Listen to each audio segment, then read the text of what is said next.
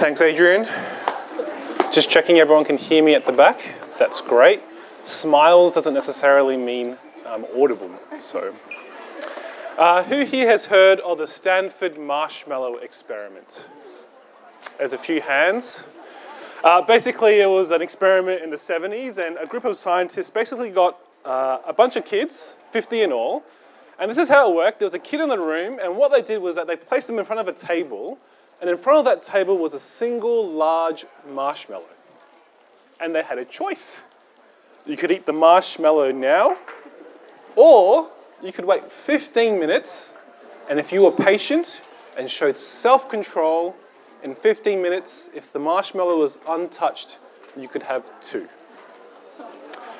If you want to procrastinate and be entertained for 3 minutes, there's video footage of the kids waiting for those 15 minutes, and it's quite a fun 3 minutes to watch. One kid was so desperate that after a few minutes, she decided to rest her head and proceeded to fall asleep. It was testing the idea of delayed gratification, of patiently waiting. And I can't help but think it's an appropriate illustration of so much that happens in life. You could choose to spend your money every day on lunch. Not that that's a bad thing, looking around. Or you can choose to save. And in 20, 30 years' time at this rate, you might have a deposit for an apartment. Talk to Jackie. He's a broker, right? For his part-time job. You could work full-time now. Many of you could do that. Why do you study? And it's not meant to be a question that causes an existential crisis. Why do you study? It's because in the hope that despite all the hard work, despite all the exams and assessment, hard work now will lead to a better future. That is, there's a virtue to patient waiting. And I can't help but think that that is also true for those who choose to follow Jesus. There's tremendous promises given to us in the Bible. We may feel like a mess, we may feel like a mix of good and bad, but those who follow Jesus are promised not just forgiveness, but renewal, that we won't even be tempted by sin. There's suffering now, there's grief, there's relationships that fall apart, but we're promised a whole new world. No mourning, no tears, no relationships that we wish were different. There's promises of glory with God for eternity. But here's the thing. We can't see them. It's not like a marshmallow that's visible and tangible that's right before us. It's not even like hoping for your uni holidays to come. Or I discovered this week that if you work in Canberra for 7 years, you get long service leave. Somehow even those things seem more tangible.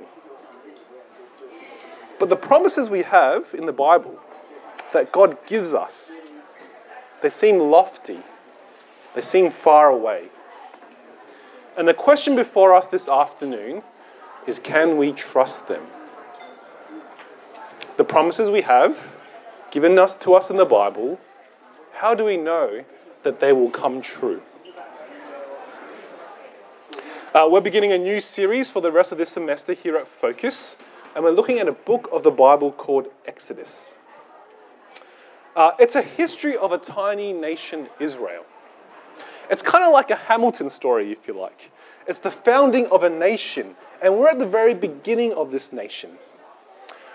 Now, if you look at your outline, we read Exodus 1, but you'll see another outline there. Exodus chapter 2 we'll read later.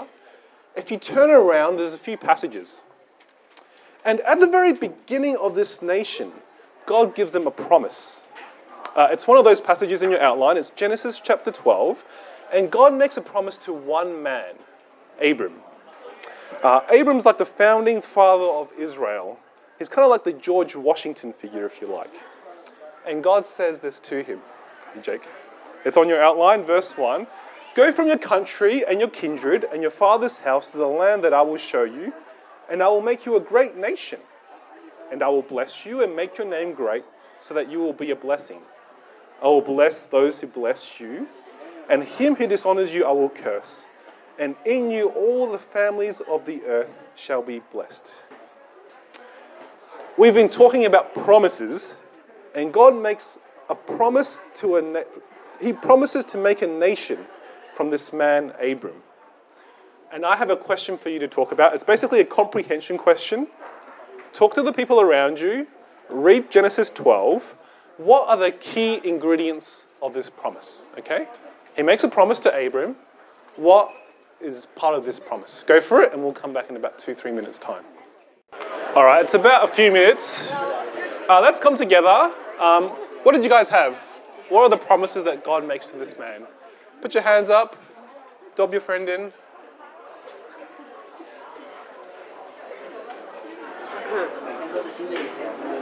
Any thoughts? Jackie, what do you reckon? He's like, what? A great nation, yep. He promises to make from this one man a great nation. Yep. Any other thoughts? There was a hand down here before. Emmy? Oh, I was just going to say, it's not a promise, but like, Abraham has to go. Yeah. He has to go. He goes from the country to the land that he will give him. So there's a nation, but there's a promise of land. I'm going to give you land for this nation to live in. Other things that people came up with.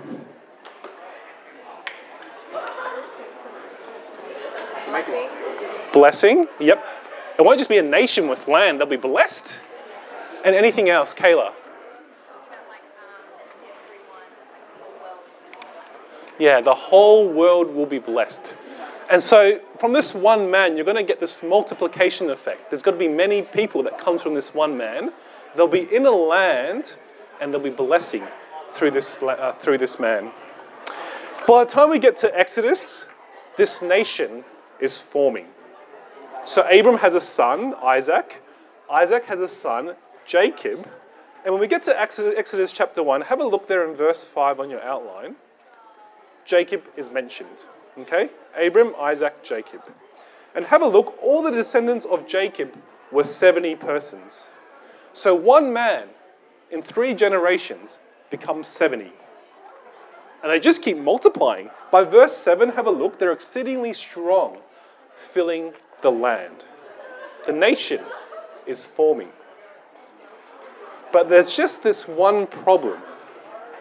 They're in someone else's land. They're in Egypt. And what was one of God's promises to Abram? That there will be a nation in their own land under God. And so the question before us, as the book of Exodus begins, is whether God will come true to his promises. He's made a promise to them. They're in Egypt.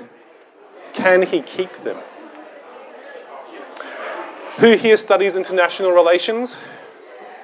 There's a few. There's 4. What follows in this chapter is an international relations nightmare. Verse 8, there's a new king. And the new king sees the nation of Israel as a problem. You have to feel for Israel here. There's no hint that they took the Egyptians' best jobs. There's no hint that they took their best lands. In one sense, Pharaoh here is acting on this hypothetical possibility on the off chance that they might join their enemies and escape. And you get a sense of who Pharaoh is. And so, he enslaves the nation. Verse 11, he puts taskmasters over them. He gives them heavy burdens. But it doesn't work.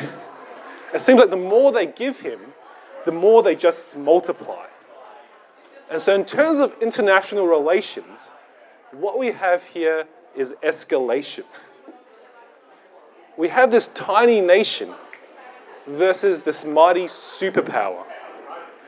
And the question we're confronted with once again with such an evil tyrant is whether God can keep his promises, especially to this nation. Will they ever be free? It's at this point the narrative zooms in on 2 seemingly insignificant characters, the midwives. Great leaders in history are to be remembered. When I occasionally run across the central loop of Lake Burley Griffin, Within 6 kilometers, I passed a statue of Robert Menzies. There's a little island, Queen Elizabeth II Island, where the Carillion is situated. There's on the foreshore all these plaques dedicated to previous Australians of the year. Names are important. Great people are named and they are remembered. Yet Pharaoh, the king of this great superpower, we're not given his name. What we are given are the names of 2 seemingly insignificant characters. These 2 Hebrew midwives, verse 15, Shiphrah and Puah. We have to ask why. Why does the Bible choose to record their names? Pharaoh tries the tactic of stealth. He tells the midwives, when you see a Hebrew son, kill him. And it's population control at its most gruesome here. If you were them, what would you do? When your boss tells you that he's going to pay you in cash so he can avoid paying taxes, do you take that? When you see your friend cheating and he asks you to turn a blind eye to what he's doing, do you turn a blind eye to what they're doing? That is, who do we fear? Do we fear God? Or do we fear man? Who do they fear? Well, have a look. The midwives, they choose to side with God. Verse 17, the midwives feared God and did not do as the king of Egypt commanded them, and let the male children lived. They're named, I think, because they're a model for us on how to live. When the only visible outcome is punishment by Pharaoh, they nevertheless trust in God. And God blesses them. Verse 20, Israel keep multiplying. Verse 21, he gives them families. They're given names because of their trust in God, and God rewards them. Let's keep going. Pharaoh's secret plan backfires. What will he do? Well, he does what he's always done. It's escalation. The private plan becomes public. Verse 22, the whole nation is in on it. And every son that is born to the Hebrews you shall cast into the Nile, but you shall let every daughter live. And we're left at the end of this chapter with the question that we started with. Will God keep his promises? Can he keep his promises? And we're going to read Exodus chapter 2. So Adrian, do you want to come up again? And we're going to keep going with this story. He's coming down.